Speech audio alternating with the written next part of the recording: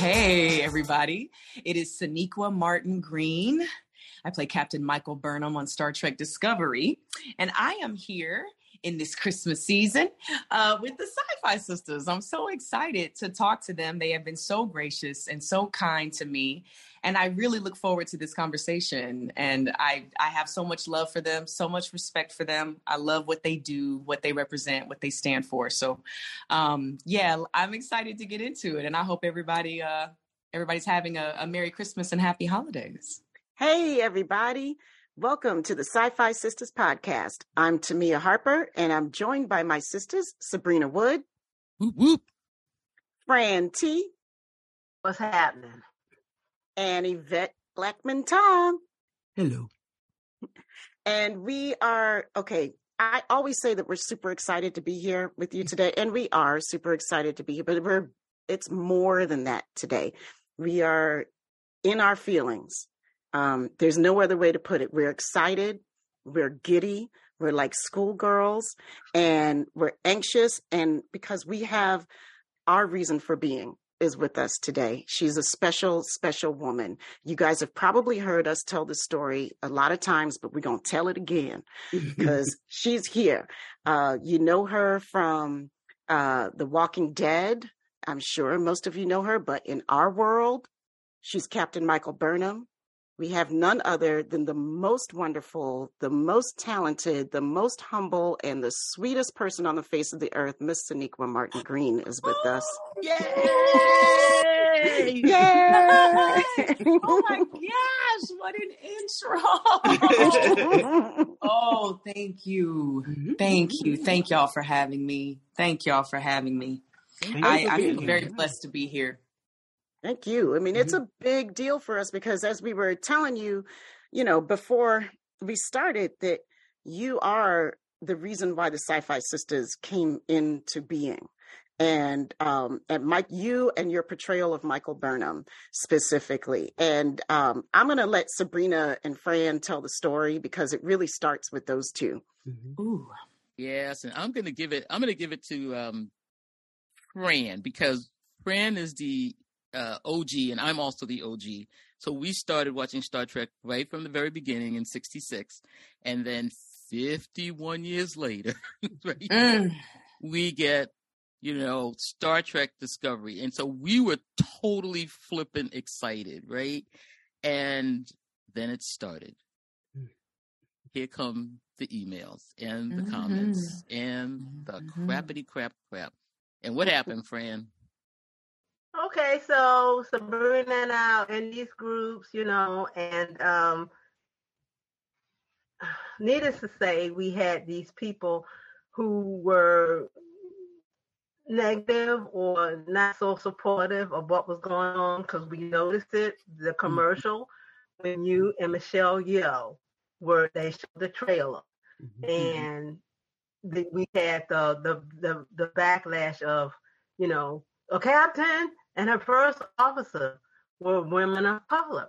And the show hadn't even started yet, and we were like, oh, wait a minute, we got our work out for us. So, of course, me and Sabrina would go into these threads, and, like swat them down like flies, because I've had to do that. I got great because I used to work in the corporate world, which didn't work out well. But I've sat people down with words only, without getting fired. So I went into these threads, Sabrina and I, and we did what we had to do, And I think they thought that just because we were women, we didn't know our stuff. Or we weren't truly Trekkies, Trekkers, whatever. They had no idea what they were up against. They had no idea. So Sabrina and I, we were in there and we were just swatting down like there was nothing, and and we weren't the ball doing it. We weren't having it. If the thread got kind of crazy, we would go snap that stuff right back. But we didn't know each other, Sonequa. I did not know Fran. I did not know Fran. She did not know me, but I noticed that she was doing the same thing I was doing in the comments. And so then we started DMing each other, and we were like, girl, these folks. And so we decided to meet at Awesome Con here in DC. and they were going to have a big discovery panel. We were like, oh boy, we're going to this. We're going to be able to talk about this. And we're going to talk about Sonequa. And so we got there. We meet at AwesomeCon for the first time. It's months after we've been talking on these threads and knocking everybody down. And the show had been on now for a year. And so there we are in D.C. and we finally meet. And we're sitting down. And who comes tripping down the aisle, want to know if she could sit with us, but Tamia. We never met her. So we're like, yeah, come on, sit. We're going to sit there. We're going to talk about Sonequa. So we're there in the panel, and we talked a little bit about you. You know, we're like, yeah, number one on the call sheet, girlfriend going to be the one. We watched all the show. They started talking about everything else going on, went back to old Star Trek, coming back all around, and we were just getting so angry. We kept raising our hands to speak, and we were getting passed over. They were asking the other person, and we came out of that panel, and I remember saying, this will never happen to us again. Let me tell you, we came out of that panel. There was a whole room full of Black women. That the only reason that they were in this room was to talk about you, and to talk about what was so momentous to us that we had a Black woman as a lead, of a Star Trek series, and anchoring, not just a lead of a Star Trek series, but anchoring the streaming service. This was the show that everybody was going to either bring people into Paramount Plus or at that time CBS All Access or not. This was big stuff. And these folks, and it was just racism in action. And these were by our quote unquote allies, right? Like we're going to talk about all this, which there's so much to discuss in Discovery. However, what really made us mad was that every Black woman got skipped over for a question. They went to, and we watched them look us in the eye and skip over us. And we said, not again. And I said, we came out of that thing and I was like, we need to do a podcast because we could do this better. We gotta get our own stuff. We need our own platform. We just need to do our own voice, because I'm not going to sit around and ask you all the time to be included at your table. If you don't want me, I don't need you. Make our own. And that is how we got started. Yep. So we started with a little Facebook page. We had a little Facebook page. We were like, we're going to talk about Star Trek and we're going to talk about Sonequa, and it's just going to be blackity black all the time over here. If you want to be here, fine. If you don't want to be here, get going. Right. But that's what we're talking about. You want to be white and talk blackity black? Come on. Yes. But that's what's going to happen. That's what's happening. That's why I always say, what's happening. So we got started, and we had the first podcast we did, I think we had 6 people listen to us, and I think all of them had a last name that was the same as one of ours. So, and we just kept on going, and then it was just crazy. And it's been growing from there. Yeah. Anyway, and now we get to you. Yay. But that is obviously it's no small thing, but I've really been, I'm definitely gonna cry. Okay. I'm gonna try to hold it as long as I can, but I've been learning the hard lessons about activism.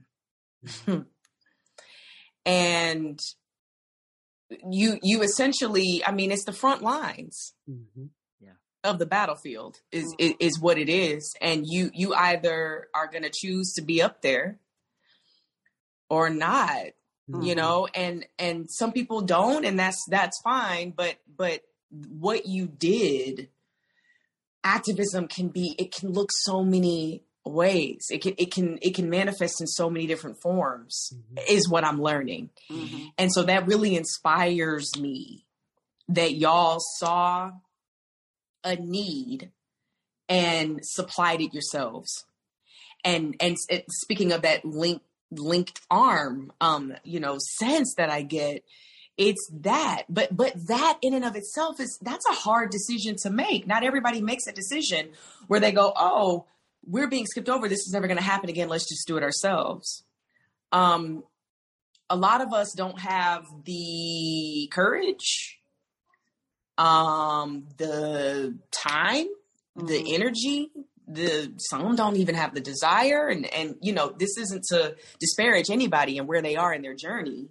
where they are in their journey as a Black person, right, and right. as a Black person in this country, and especially as a Black woman in this country. I'm not trying to do that by any means. I'm just saying what you did that's huge. And I thank you. I personally thank you for doing it and for teaching, because you're leading by example too, right? It blows back on me also, because I hear about this and then I get all these, I don't know, I get all these sort of like I feel ignited. Wow. Yeah. Because, it's really something, because Star Trek is a franchise that, as I said, I started watching this when I was 10. I've seen every single TV series, show, episode, movie, and cartoon that there is. Wow. So, and when you have a series, when you have something where you make an icon out of somebody like Nichelle Nichols, and you go back and forth and you say, wow, this is it, this is what Star Trek is, we're so cool, we're so bad, we did this first, and then you follow with nothing.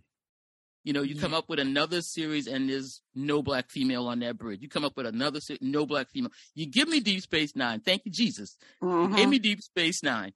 But, we had Penny. And Avery Brooks. I'm sorry. But we didn't have a Black female bridge officer, which was what we had with Uhura, until we get you. And it was a big flipping deal, and we wanted everybody to make sure they understood it, because they were talking it but they weren't walking it. Not until you. Yeah. Wow. I mean, have you or in what ways maybe have you seen like the power of the impact of the representation that you're giving right now? I mean, like, I'm sure you've seen it in lots of ways, but yeah. I appreciate that question, because to be brutally honest, I think the impact of it is still opening up to me. It's still being revealed to me. I had no idea taking this on was going to mature me in the way that it has. For the longest time, in the very beginning, like now I come, as y'all, I think y'all know, I come from the South. Yep. And that has so much to do with how I see the world. Yep.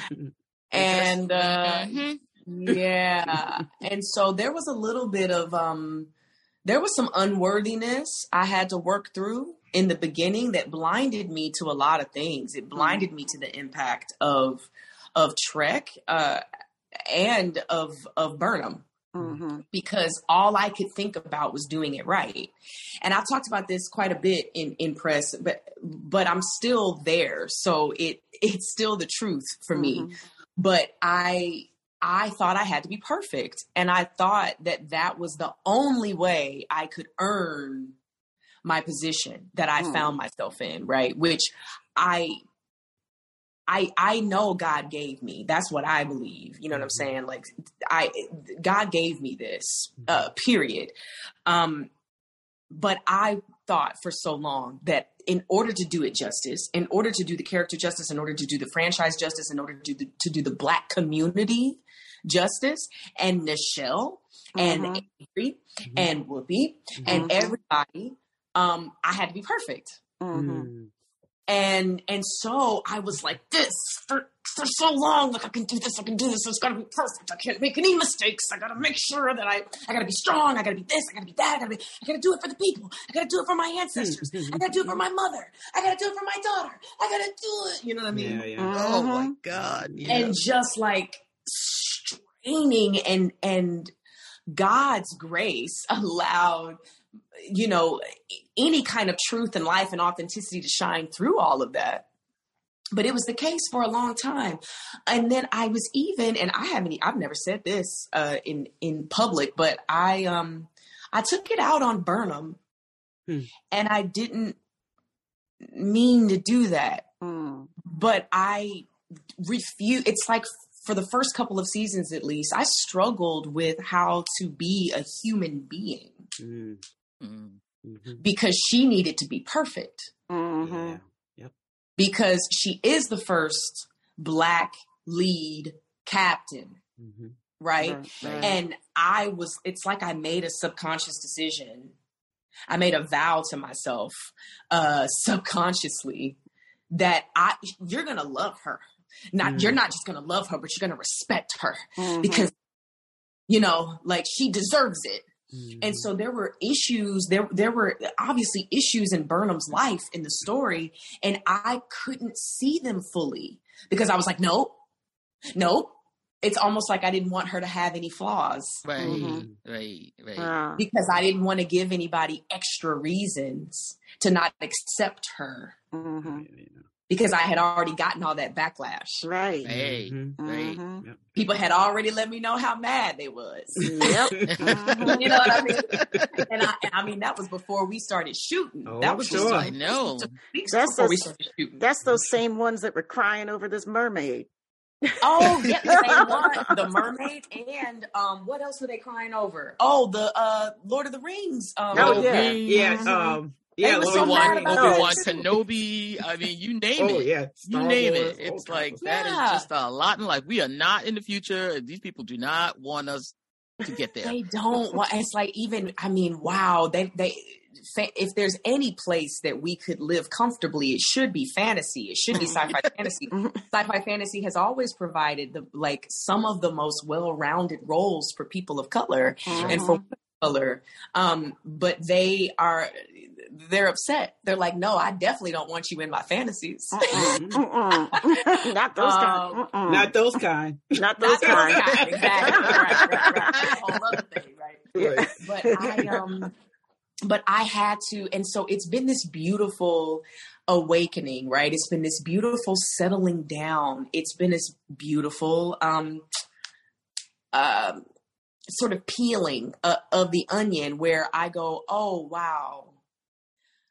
Burnham, I as Burnham need only be. And I can tell my story as Burnham more authentically and more fully and more richly if I let Burnham just be human, if I just let myself slip and trip and fall and figure it out and just be a confident Black woman figuring it out. Figuring out how to save this world over and over and over. And I found it to be so liberating, and I really praise God for it because you could really. It started in season 4 because I had just given birth to my daughter, which changed so much for me as a Black woman. When I suddenly had a little Black woman. It's different, ain't it? Yeah, it's different than my son. It's different. And so that hits season different. 4, season 4, it was a lot of you could see it. You can almost see it. Maybe you can now that you know some of what I was going through at the time, but there's a settling that happens in season 4, and that's also because of the captaincy as well. Yes. And then even more so in season 5, which we just wrapped. I don't know what the air date is going to be yet. I hope the spring, but we just wrapped about a month ago. So yeah, I find that with the impact I went a long way around your question, but to go back to your question, I'm so sorry. It's all right. I'm good. I think the biggest thing, it's actually not the billboards, right? Because those are still crazy to see. You just look up and you're like, for real? What? But it's really in the one-on-one interaction that I have. It's not so much the comments on social media. Those are amazing as well. But it's really the one-on-ones that I get to have at conventions and in public at random places. But that's where I've seen the most impact. It's exchanges and encounters, heart-to-heart encounters like this one, where people tell me what has happened in their lives or how they've processed, Burnham, and how it has helped them. The young women I've spoken to who have set on their track in STEM because of Burnham, or because, or are now they're actually gonna go get their masters because of Burnham. Or you know what? I stood up. One woman told me at a con one time. I forget what city. She said, I stood up for myself at work today because I thought of Burnham, and I thought of, I said, if she can do it, I can. And it's that's where I see it. That's where it hits me the most. Because then I'm like, shoot, this is real, huh? It's so funny because I was looking at all of the episodes before talking to you, so give me a reason to rewatch everything. And I said, season 1, you're like, figure it all out, Michael, and season 2, you're I'm here for everybody, Michael. Yeah. Season 3, you're I've got to prove something, Michael, and season 4, you were really F around and find out, Michael. And I cannot wait for season 5. Cause season 5 is you're going to learn today, Michael. Yes. I think I'm going to like this, Michael. Yeah, know, right? It all fits. Everything you just said all fits with what we saw. Oh, that's so good to hear. That's that art imitating life, life imitating art. Sort of like spiritual circle that happens, right? That's really beautiful. I was thinking about as you were talking about that too, especially like season 1, Michael, I could see her, she had to be more Vulcan than Vulcan all the time, and I get that. I was a kid that was raised around a bunch of white folks, like went to white schools and and that pressure of, being the only one or one of the only ones all the time. You got to be more perfect than everybody else. I saw so much of myself in Michael there in that part, and I mean, it was just amazing, even to the personal expressions of the rigidity with which she held herself, and the sharpness of the haircut, and all of it. It was just like, okay, I'm going to walk this walk, and I'm going to do this, and you're not going to have a thing to complain about with me, And that's I felt that so much in my life. I did that for a long time until I was like, you know what? I don't think I can do this anymore. I think I got to be what to me is feeling something really different inside, and I think I got to express that. So, in my teen years, yeah. And I was just the opposite. I was born and raised in the South in Virginia, Norfolk, Virginia to be specific, and I didn't go to school with white people until I was in the 10th grade. So elementary school, junior high school, they were all Black. So I have that supportive thing. The only thing that, that I do remember saying, my elders saying to me, and the teachers and stuff who cared so much for us and taught us so well, that we have to do something 10 times better to be considered equal. I remember hearing that as a child. And this was in the early 60s. So when I looked up and I saw Miss Nichols on the screen as a 11-year-old, and she wasn't in a subservient mode, I didn't know what that word meant then. But anyway, I was like thrilled because I knew she was going to be on TV, and my sci-fi sisters, because I read it somewhere, but it probably was in the Jet, because they had all the Black people in the Jet every week. Will be on TV, and I knew I had read it somewhere, but I couldn't remember where I read it. But I knew that I was going to get my grandmama to look at the show because the colored lady was on there, and we looked at it, and we centered her. I always centered her all the time because she was Miss Nichols.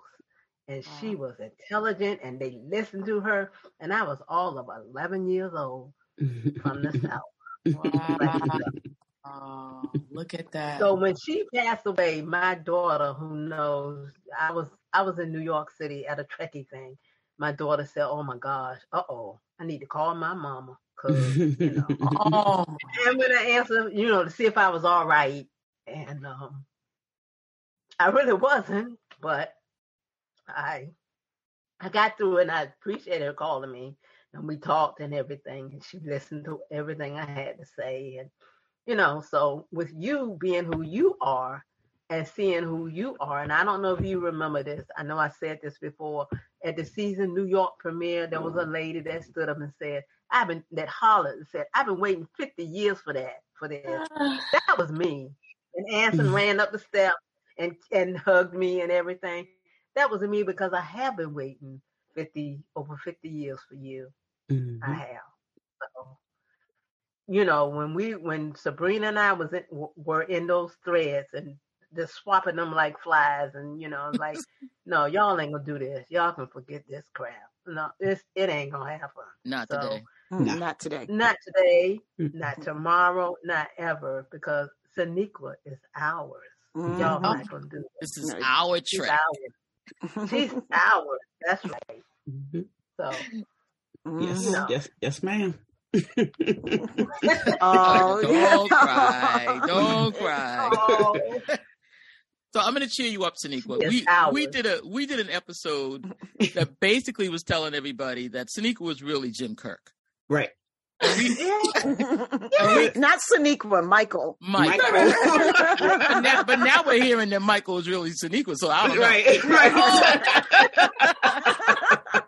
So we had an episode that was called "Is Michael really just kirking it up?"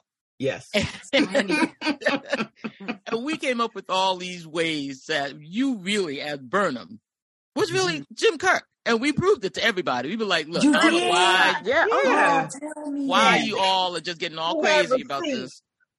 You're from the same time, essentially. Yep. Cowboy diplomacy. You both went to the Mirror Universe. You both talked to the Guardian of Forever. And when you got to the Mirror Universe, you found out that something else was happening that you didn't even know about. I mean, listen. I mean, you both had brotherly influences on Spock. Yep. It just goes on and on. We were like, Burnham is Kirk. What is wrong with you people? Yes, oh my goodness! That I never realized that there were all those parallels. I've heard the Kirk Burnham, I've heard that comparison drawn, but I haven't heard those reasons. That makes a lot of sense. I mean, I think too what you said. I got to circle back to what you said to Mia about growing up. The way you grew up, I grew up in a similar way. And I think with Burnham, the thing that was, yes, art is definitely imitating life and the other way around too. But the specificity of Burnham's struggle was, I'm trying to, in order to be Vulcan, I've got to deny myself at every turn. Right. Right. I have to, whatever instinct, whatever impulse comes up that is truly me as Burnham, I got to shut it down because it's human. Right. Mm-hmm. So no. I got to be Vulcan. And to live a life that way, which is like the sort of the negative side of assimilation, or like the most negative version of assimilation is that where you lose self completely. Right. And that's what happened with Burnham. And so then in season 2, it was like a floodgate. It's like, no, I can't do this anymore. Like I'm saying, I can't do this. And what am I doing it for anyway? I'm doing it for my dad who lied to me about, it wasn't because I wasn't good enough. It's because you chose Spock to go and not me. And then you dropped me off at the Shenzhou, Right.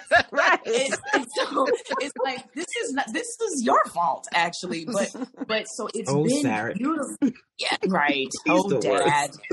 I know he's crazy, but we had a good goodbye. We had a good goodbye before I left him for the future.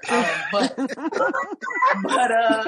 yeah, I think that it's so beautiful because it isn't the same. Now I don't use my own life for Burnham. Like Burnham is completely like my imagination from the story, but it has been healing to me. Doing it because it's been that gradual acceptance of self. It's like that's one of the big umbrella sort of cornerstones I would say about Burnham is that gradual acceptance of self, and it's really exciting because we go into that even more in season 5. So I'm curious if there's going to be I think there's going to be more comparisons to Kirk. Yes. Season 5. Oh, That's we're what's here up. for it. Yes. That's the way it should be. That's the way it should be. Yeah. Okay, so here's another big part of Burnham's story that we as the sisters just love. And that's the Book and Burnham story. Mhm. You know, Black that's love. yeah, exactly. Not just because it's like, oh, you know, finally like Burnham gets a partner, you know, but no, because it's Black love. It's Black love, baby. And then Burnham gets to show so much Black love. I mean, for her mama, you know, you know, for book, like it's just beautiful. Yeah. Thank you for saying that. I wholeheartely agree. And from the very beginning, now I love Burnham and Ash, like and Tyler. You know, like they were tortured together, and they needed each other. You know, it was very it was a lot. It was a lot with the two of them, but they did their best, right? So I appreciate that story. But when I knew that more love was coming, I went to, because this was before I was a producer. I went to the producers and I was like, hey, this love interest needs to be Black. Yep. Nice. Thank you. I said he needs to be Black, and if possible, really chocolate. Really. Yes. Thank you so much. I want like Black on Black, blackety black, right? That's right. This thing is that the producers were already there. They were like, oh yeah, that's the plan. Absolutely. That's the plan, you know. I like it. And David Ajala is so brilliant. He is brilliant. He gets on my nerves sometimes. He's a clown too. But he's brilliant. And I love what he has done for Burnham in the story, because season 3 was really that self-actualization, because I thought it was genius the way they did it. I thought it was genius that they took us to 3188, number one, so that we could establish our own identity. And then the fact that they let Burnham be alone for a year, because in that year, it was just shedding skin, shedding other people's expectations, shedding the need for approval, shedding like a lot of it. And as we all know, it's a process. So it's still going to be happening over the course of the series, but a lot of it was done in that year.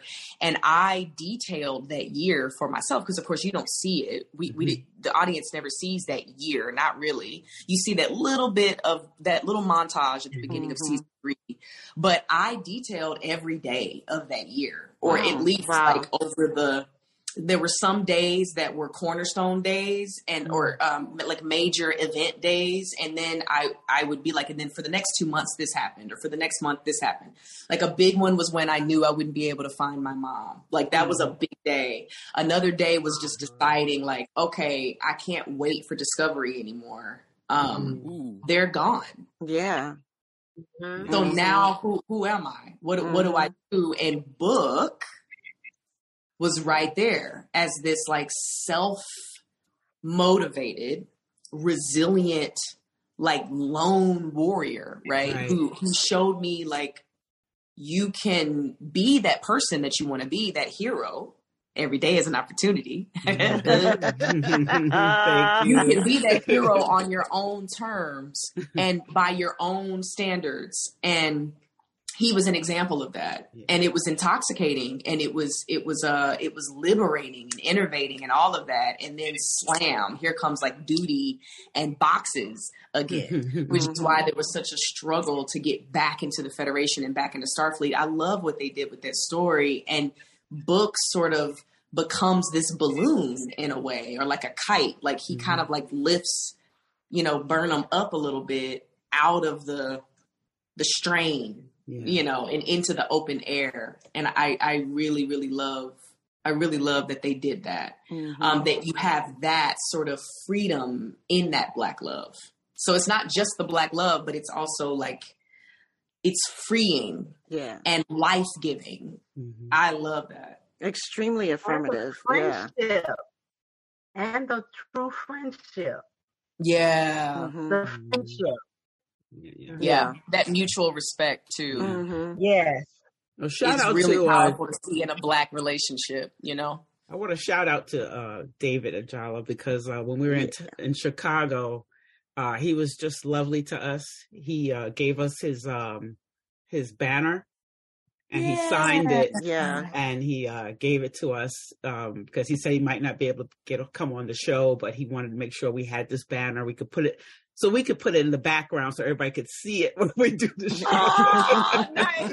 But I just wanted to shout him out for that because I don't think we ever mentioned that before. So since we were talking about it. That's dope. Yeah. I mean, he's such a courageous actor too, because he also brings in everybody brings in such a special element to the show. I mean, I think that's one of the main reasons why it's such lightning in a bottle, because the actors are so their brilliance is so specific to them, right? And so for him,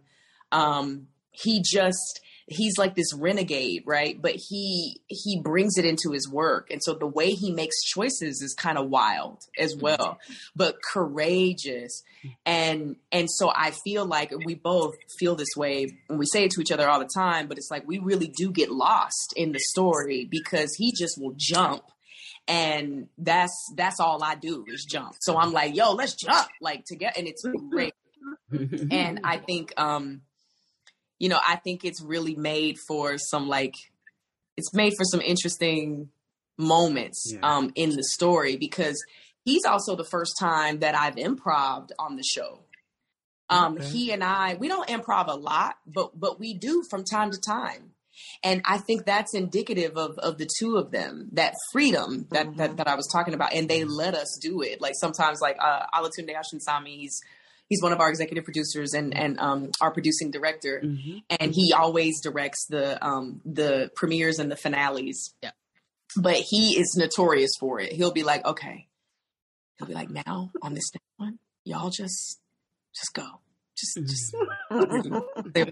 you know? And then we're like, real? It's great. You know, we have a good time. That's a little inside info. That's so cool.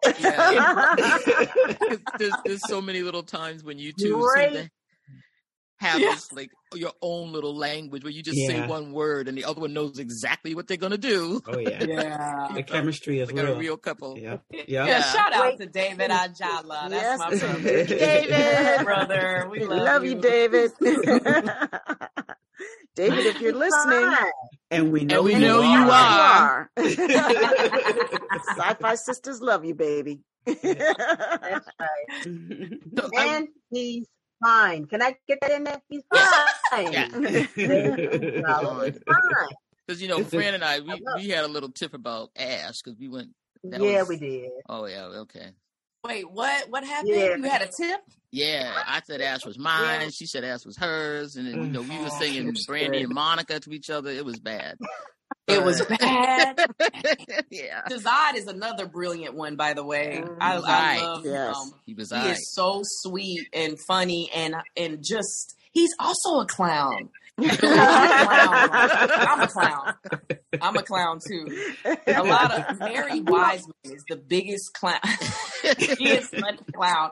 Everybody's a clown, honestly. Now that I think we love the whole crew is just really wonderful. Like I'm like saying, we get a new Star Trek show and you're always wondering, like, what are they going to be like? Are we going to like these characters? And we love them. I can't wait to continue to learn more about the rest of the bridge crew. Mm-hmm. I'm just waiting for their stories to unfold. And I know it's grueling on you guys, but honestly, I miss like the 20-something episode season. Yeah. I was like watching one season of DS9 and I was like, look at how many stories I got in this one season. It was amazing, but but you guys do something totally different. So, That's true. Yeah. We're shooting a movie every, 10 to 12 days. Wow. Yeah. Yep. And I love the fact that you and Wiseman, the two characters, you all are friends and supportive because a lot of times when two women are on there, they either at each other's throats or just talking about the guy. Mm-hmm. You all are not like that. You know, I love that. I put a picture up there. It was like the first season. And I say, and those two ladies are friends, guys. They are friends. So that is a good point. Yes. Yeah. That's a good point. It was the same with me and Michelle, with Burnham and Georgiou. You know, like even though we had like and even so, Prime Georgiou, of course, was like a really solid, you know, relationship. And I adore Michelle. She is the most graceful, like, you know, living legend in the making that you'll ever meet. But I, especially with Mirror Georgiou, though, I love how they were able to weave in like this conflict between them, but this great love and respect. Yeah. I feel like there were so many traps that they could have fallen in with these women of color and these women, and they did it. They just refused to fall into these traps. I love Burnham's relationship with her mom, like y'all were saying before. Sonia, I mean, you know, talking about a legend in the making. Right? So I love that. I have not had to go to them at any point with something that didn't speak to me. As a Black woman, right? Like there obviously, let me be even clearer. There have been little things here and there. Of course, there's going to be little things where it's like, that doesn't feel right. That doesn't feel right. But I'm a yes actor. Like I say yes 1, 2, 3 times because that's where discoveries are made. Yeah. And then after all of that, if I still can't find it, if it still doesn't ring true, then it's time to discuss it and see what we can do, see how we can, you know, change it. But I have not had anything like big that I've had to come to that really bothered me. Right. And I think that there's something to be said about that because they watch me, of course, and I inform them and then they inform me. That's a circle too. But I marvel at it sometimes. I step back and I go, I really feel like we're doing a good job. Telling this story because you have this Black woman who is a leader outright, you know, not because she's angry, because she's a true leader. And that really makes me cry when I think about that, especially when I think about the girls. It's like, this is what true leadership looks like. I mean, you know, as Jesus says it, like the greatest leader is the greatest servant. And I feel like Michael I'm constantly serving. I'm constantly sacrificing myself as the leader in some way. And I appreciate that even more than being a genius. As Burnham, which I think is important. Yeah. But I love the fact that she's most times the smartest one in the room. Yeah. I love that fact. Girl, you just said so much in there. I'm like, I got to sit with this for a minute. You know, that was some gumbo. That was some really good gumbo. So what you said is I'm just listening to you because these are the things that I've raised the things you were saying. That I have 3 daughters, so this is what I've raised them on. You know, they're very intelligent, but it's you have to be that leader, and you have to be a good leader, an action leader. You have to be a moral leader. You have to be a servant. You have to be good in your community to be a I don't even know how to put it. The way you said it was great because I was like, wow, I think this is what I'm trying to get through to my children. And hopefully I have. And that's why I said to you before, I'm so glad that they look up to you because they need these people in their life or just to look at, to say, you know what, I'm doing the best. I'm doing the good job. I'm doing the good work, you know, and this is, okay, this is how, look, I'm doing this. This is me. I'm doing it. And just like Tamia said, you know, we grew up in a time, like I'm always the only Black, you know, and everything I've done, most in my career, you know, just lately, I'm seeing more Black women. There's always 8 of us. Like one will leave and then you get one more, and it's never, it's always 8, you know? So, but I think what you were saying about leadership, being a good leader is knowing how to serve. And at that point right there, it just, I hopefully this is what my children are getting. Hopefully I've said that right, you know, because this is what I want from them. I want them to be out there in the world being good leaders, but serving not even their people, but serving the world, even just serving themselves right. You know what I mean? I guess it just hit me. Yeah, right. It just hit me the way she was saying. I had to, like you said, I had to marinate in that gumbo right there. Yo, and I mean, if I may say, I really have no leg to stand on to say this, but I just feel like I should. I feel like with how important it is to you, they gotta have it. There's no way they can't, because it's like water. It has to flow, and it's flowing from you to them. I think they got it already. I don't see how they couldn't, you know? Yeah. And I tell them that I love them, please, and that I love everything that they are. Thank you. I will. I'll definitely tell phenomenal. them. Yeah, you're right about that. Her daughters are amazing human beings, all unique beautiful, in their own ways, and cool. And gracious and humble and but knowledgeable of themselves at the same time. I mean, they're just really wonderful young women. Thank you. I appreciate that. Yeah, they're dope. Yeah. They're dope. You know, like there's just there's no other way to put it. They're dope, and I'm terrified of them, and they will rule the world one day because that is their plan. They're all brilliant. Like they're all amazingly brilliant. I'm like, okay, here we go.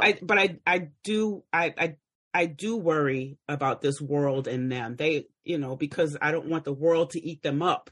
You know, I worry about that. And when you were saying, you know, having a daughter is so different. It makes you a different person having a daughter. I only have daughters, and you right, Fran, because you have another black. You brought another black woman in this world, and you know what they have to deal with. You know, and you know, and they're good people, and I just don't want. I worry about this world just eating them up.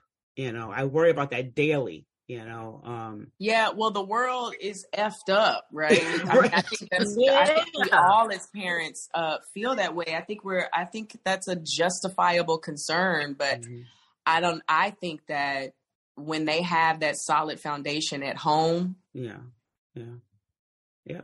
nothing can stand. And not forever. Right.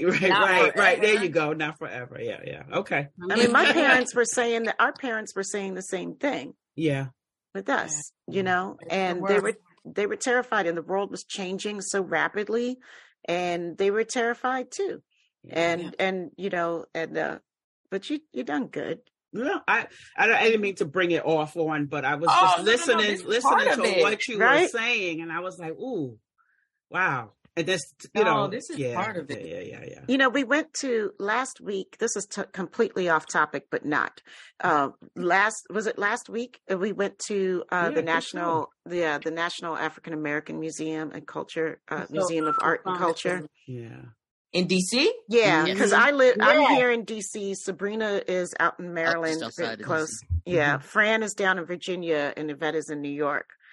And but you know, we went, and I've been there. This was my second trip there, and I'm just thinking, you know, it affects you.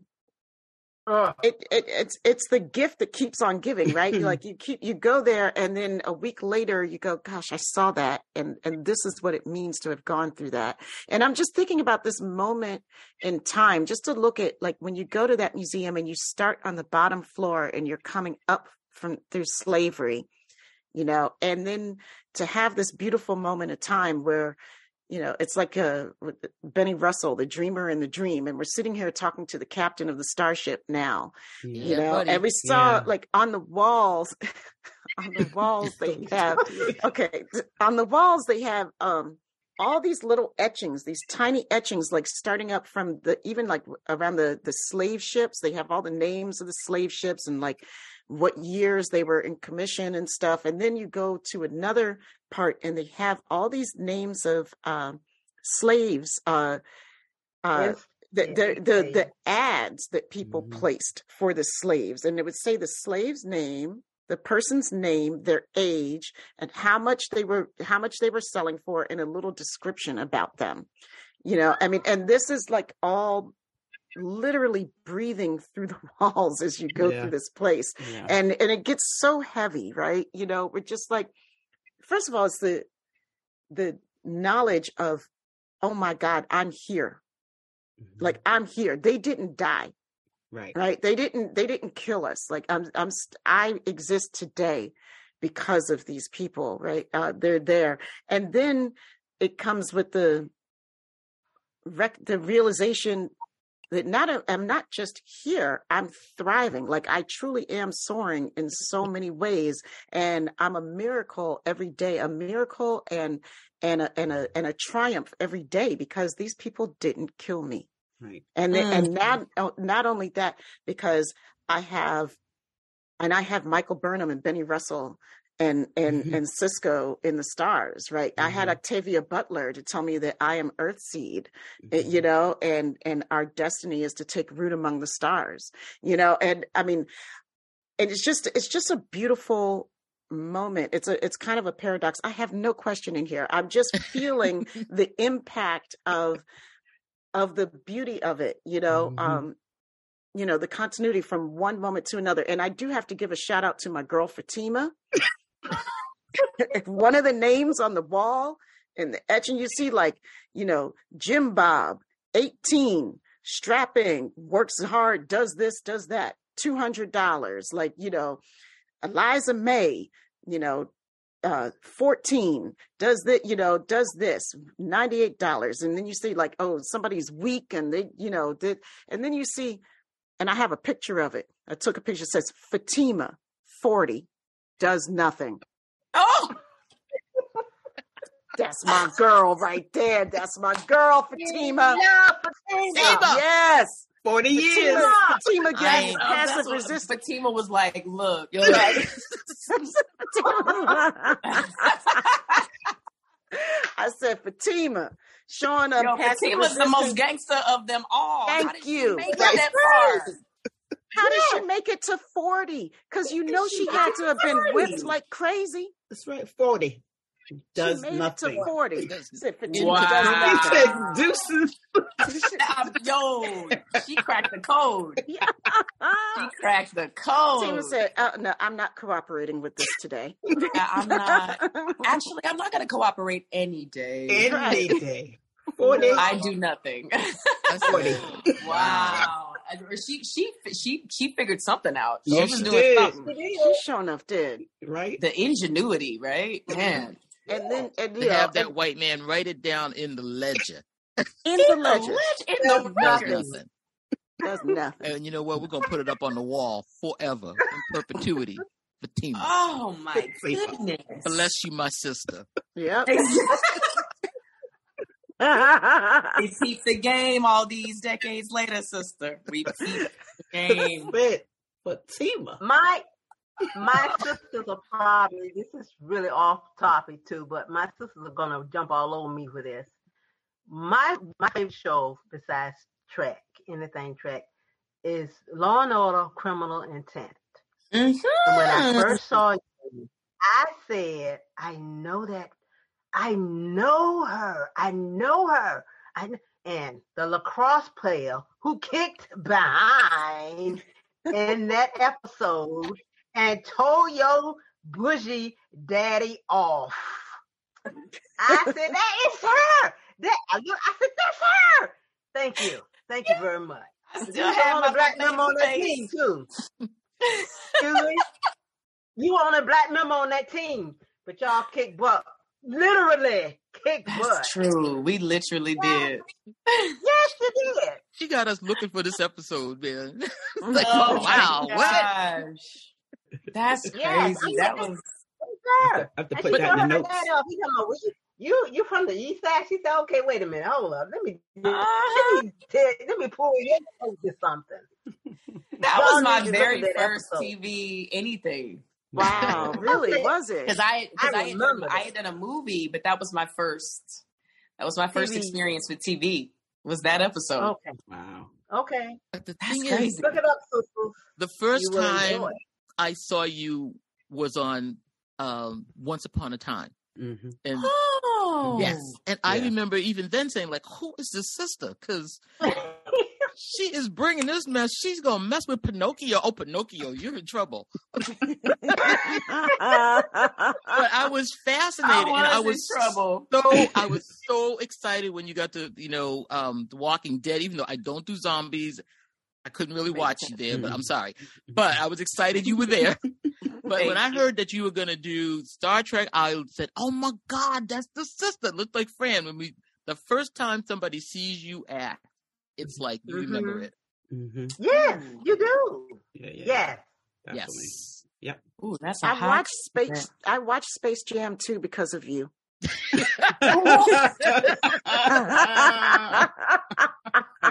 Girl, I was like, okay, where's Sonequa? Where's Sonequa? I'm like, oh, there she is. Okay. All right, now where's Sonequa again? Oh, there she is. All right, bye, y'all. So kind.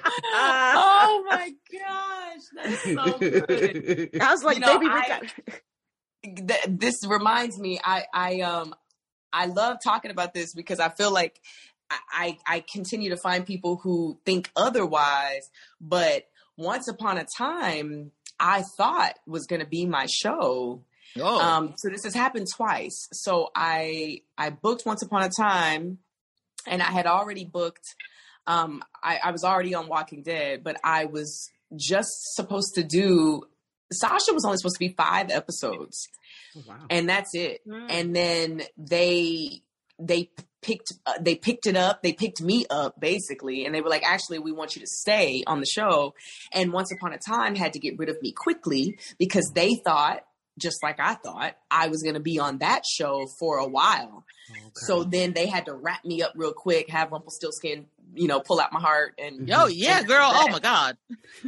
right, so that I could go to Walking Dead. And then when Walking Dead was ending, we had probably about 2 or 3 months left of season 7. Mm-hmm. And I found out that Star Trek was coming back to TV and that it was going to be on a digitally streaming platform, and that it was going to be serialized.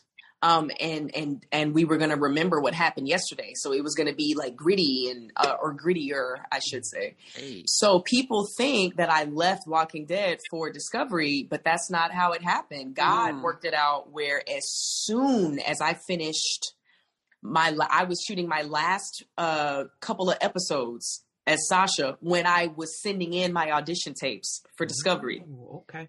Okay. And then I finished Walking Dead, and then they went away from me for Discovery because they were wanting Discovery, like you said at the top of this, to launch CBS All Access. Mm-hmm. So they were behind in the production schedule, so they moved away from me, and they were like, "We can't take any more delays." And I was like, "Well, I gotta finish Walking Dead," and they were like, "Oh, well," and so we parted ways. And then probably 2 months later, they came back and they were like, "Yeah, it's you. There's nobody else. It's you." It's you. Trying to tell them. Yeah, and then I Wow. literally I found out, and we started shooting 3 weeks later. It was Wow. such a quick turnaround, and I wasn't a Trekkie or a Trek, and was like, "What is this world? What have I found myself? What have I landed in? What's happening?" It was crazy there for a minute. I was like, God, just what are you doing? You're not done yourself. That's awesome. Yeah. That's awesome. So now, have you watched Yeah. any other Treks since? Oh yeah, I mean, I was swallowing it. At the time, I thought, y'all, this is what's so funny. I thought I could watch everything. Oh. in like 3 weeks. Oh Lord, girl, now. Okay. And I tried, and then it was laughable because I was like, "What was I thinking? There is no way I'm gonna be able to do all of this before we start shooting." I was playing it in my sleep. I was just trying to you know what I mean? Like get it in. But now I've seen a lot of it now, and I still have more to see, I feel like it's such a, it's like this well of, it seems like it's never ending. It is. There's so much amazing content. Like there's so much to see. Yeah. Right. Before we go, y'all, because I'm sure that I've kept y'all, but I have a question for y'all. Let me say real quick before I ask this question, Fran, thank you for sharing your story about your upbringing. That is particularly moving to me, because your upbringing is similar to my mom's, who is now with the Lord, but growing up in Alabama, she was born in 50. Mm-hmm. So she and my father, who is also with the Lord, they went through all of it. Like they went through the segregation and going in the back door and the colored water fountain and all of that. That was like their life. That was just before me, but I do remember, not to cut a card, but this is what I do remember. I remember getting on the bus with my guardian at the time, and I was like maybe 4 or 5, and her actually saying to me, when you get on the bus, always go to the back. Mm-hmm. I remember her saying that to me. Wow. So, it was just before, the people ahead of me broke their doors down, but I'm from Virginia, okay? Yeah, we're from the same place, essentially. Like my daddy's daddy, told him, like, when he was a kid, never look a white man in the eye, and there were still establishments in my hometown that, like, you don't really go inside. You get your food on the outside and you drive away. You don't really go inside. There were places like that in my hometown and in neighboring cities. There was a city, I won't say the name of it, but there was a city probably about an hour away from my hometown where you could not go. And we all knew it. They told you they were like, do not go to that town. Beyond sunset. And definitely don't go by yourself. Right. So I never set foot in that town. Anyway, it was all. Thank you for sharing. We had sections of Boston that was sort of like that. Yeah. I'm from Boston, and you know which part of town not to tread, and some places were sunset, and some places were don't ever go. But wow. Yeah. So I came up through Boston busing and desegregating the schools in Boston, so it wasn't any picnic up there either. No, Boston is terrible. You always, you know what? Like, stories about. I am Boston. gonna let them. I'm not gonna let you trash Boston like that. But yeah, no, I'll do it for. I got it. That goes, it's got a bad rep. It's got a bad rep. But right now, like, got a black governor. We got. I was never. Now.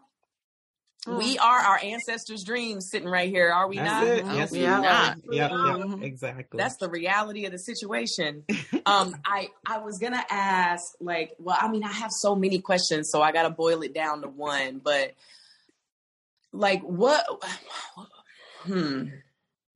as far as the representation, of a Black woman, we're coming from that angle. What would the four of you like to see what would you like to see from this point in Discovery? As it relates planet. to, what'd you say, a Black planet? A Black planet.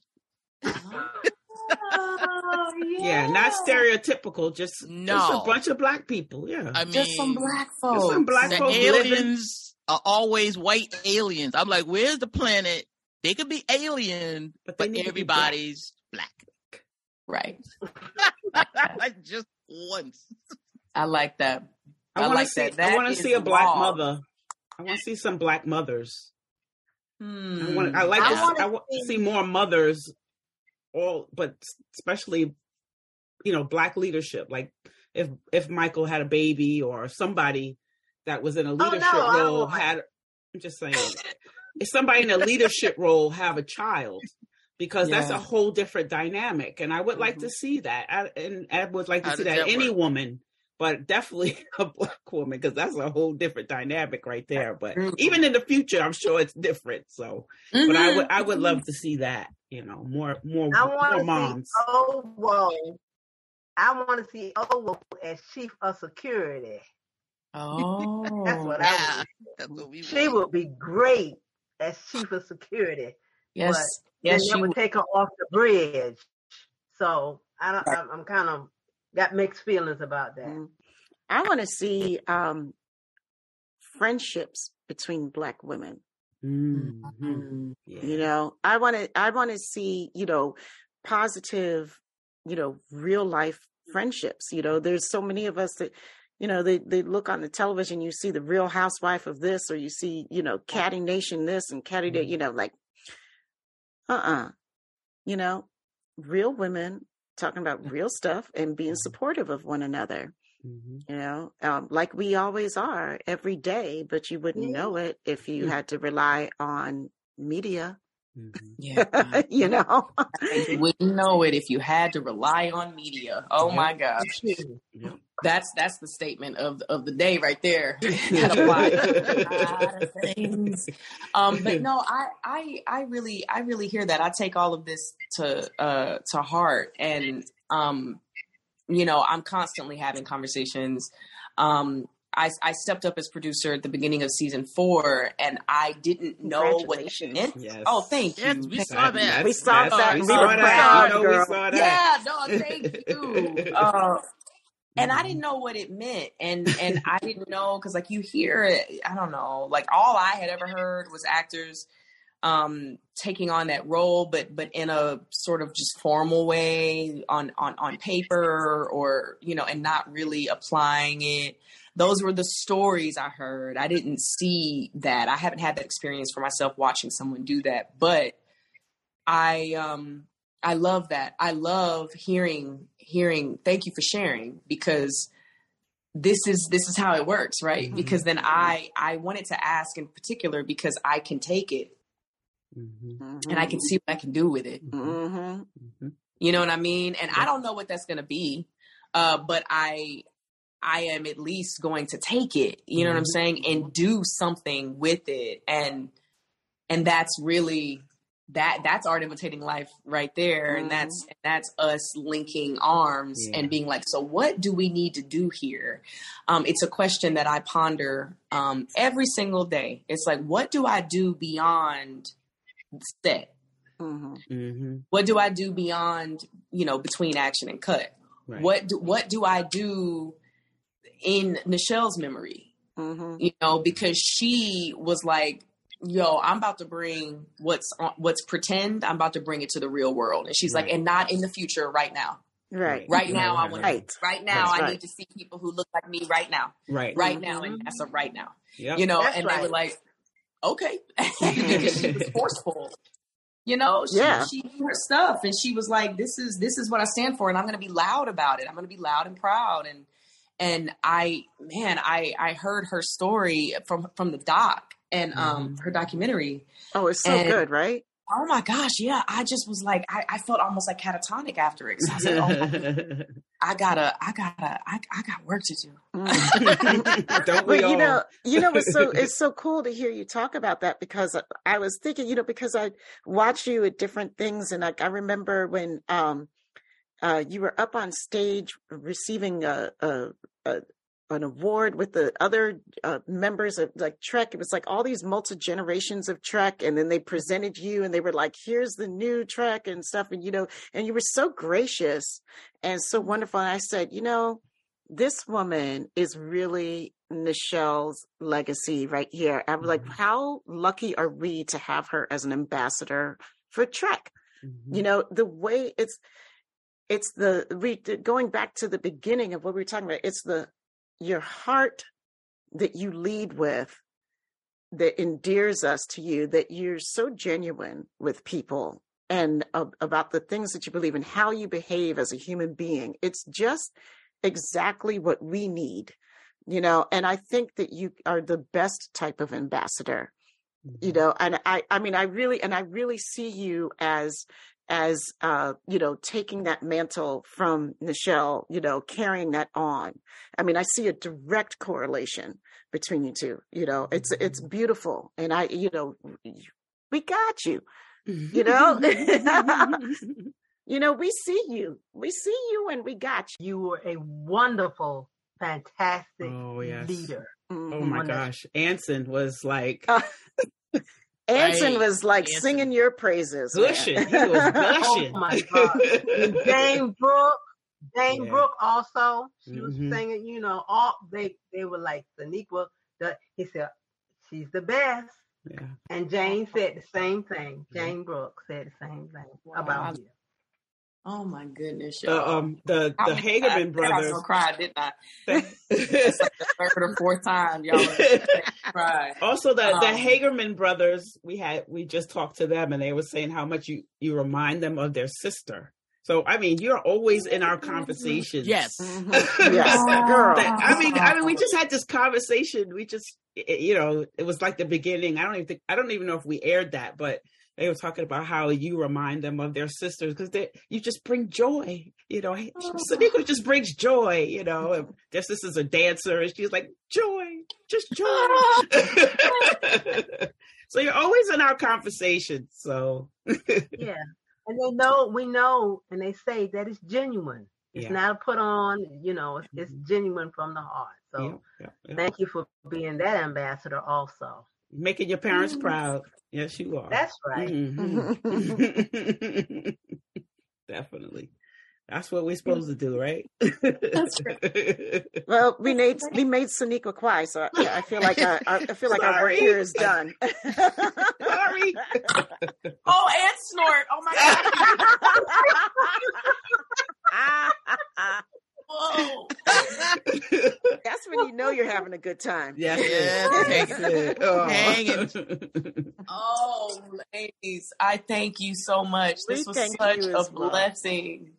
Thank you. Do you know if you're going to be on the cruise or in Vegas? Do you have any idea about those two venues? I'm not going to be at the cruise. I thought I was going to make it, but I'm not going to. But I am going to be. Vegas is June? August. Yes. Mm-hmm. As of now, I'm gonna be. I am gonna be in Vegas. Okay. The only reason I wouldn't be is if we start shooting. Okay. Yeah. Because I'm not sure when we go back for season 6. God willing and everything. Oh, but I am gonna. It is on the plan now, or it is in the plan now. And then there's another one in February that I just said yes to like 3 nights ago. And I can't remember it, but I hope that we can like formally connect at some point. 'Cause it is all about that linking. I keep going back to that, right? Is the linked arms. Because we even we give each other, it's not just that support and encouragement, but we also give each other ideas. Right, right. And because I would love to talk to y'all more about ideas on how to give and serve our community, right? Mm-hmm. Like I brainstorm all the time, but I would love to talk to you like-minded women that I can look to. I can look to all of you because of what you've done and because of how you stand, So I don't know. Maybe we can connect again soon somehow. We would love that. Yes, we would love it. Anytime. We might be open to that. We just might. I just snorted again. I gotta get y'all to set. If I could get y'all to set, would you come? Oh yeah. I would drop everything. I mean Canada. Oh yeah, yeah. I will. Okay. Yeah. Does it matter where? I'm gonna say the same thing I said to Anson. Don't play. Don't play. So we will roll. We will get in the car. No. All right. Done. I'm gonna see about it. He is a delight. Yeah. He's another one that I really got lost in the story with. Mm-hmm. It's a special kind of thing. I'm grateful to get lost with everybody that everybody that's on Discovery. There's that quality with everybody. Me and Wilson, me and Anthony, me and Doug. There's that we are lost in this together. That's really that's the good stuff. That's the juice. Yeah. I think I'm sorry. Go ahead. No, you go. You go, Tamia. I was just going to say, I think that I love the Discovery crew, and I might have, it has been said that Tamia might have a critique here or there. She should. We all do. Yeah. I'm an opinionated gal, but one thing I never have a critique of is this crew. I mean, it's not once, not ever. You all are bringing it. You bring it all the time. The chemistry between you all is so palpable, that we just love getting wrapped up into your characters. I'd say, if I could tell them one more thing, is just give me more story of let me know these characters now, I still want to know these characters, and, because I'm thirsting for them, but I love you guys. We love you. We love you. Thank you. We do. I hear that too. I also have critiques. I be on the ground okay. Are we ready? All right. But anyway, you have been so much love with y'all. Your time.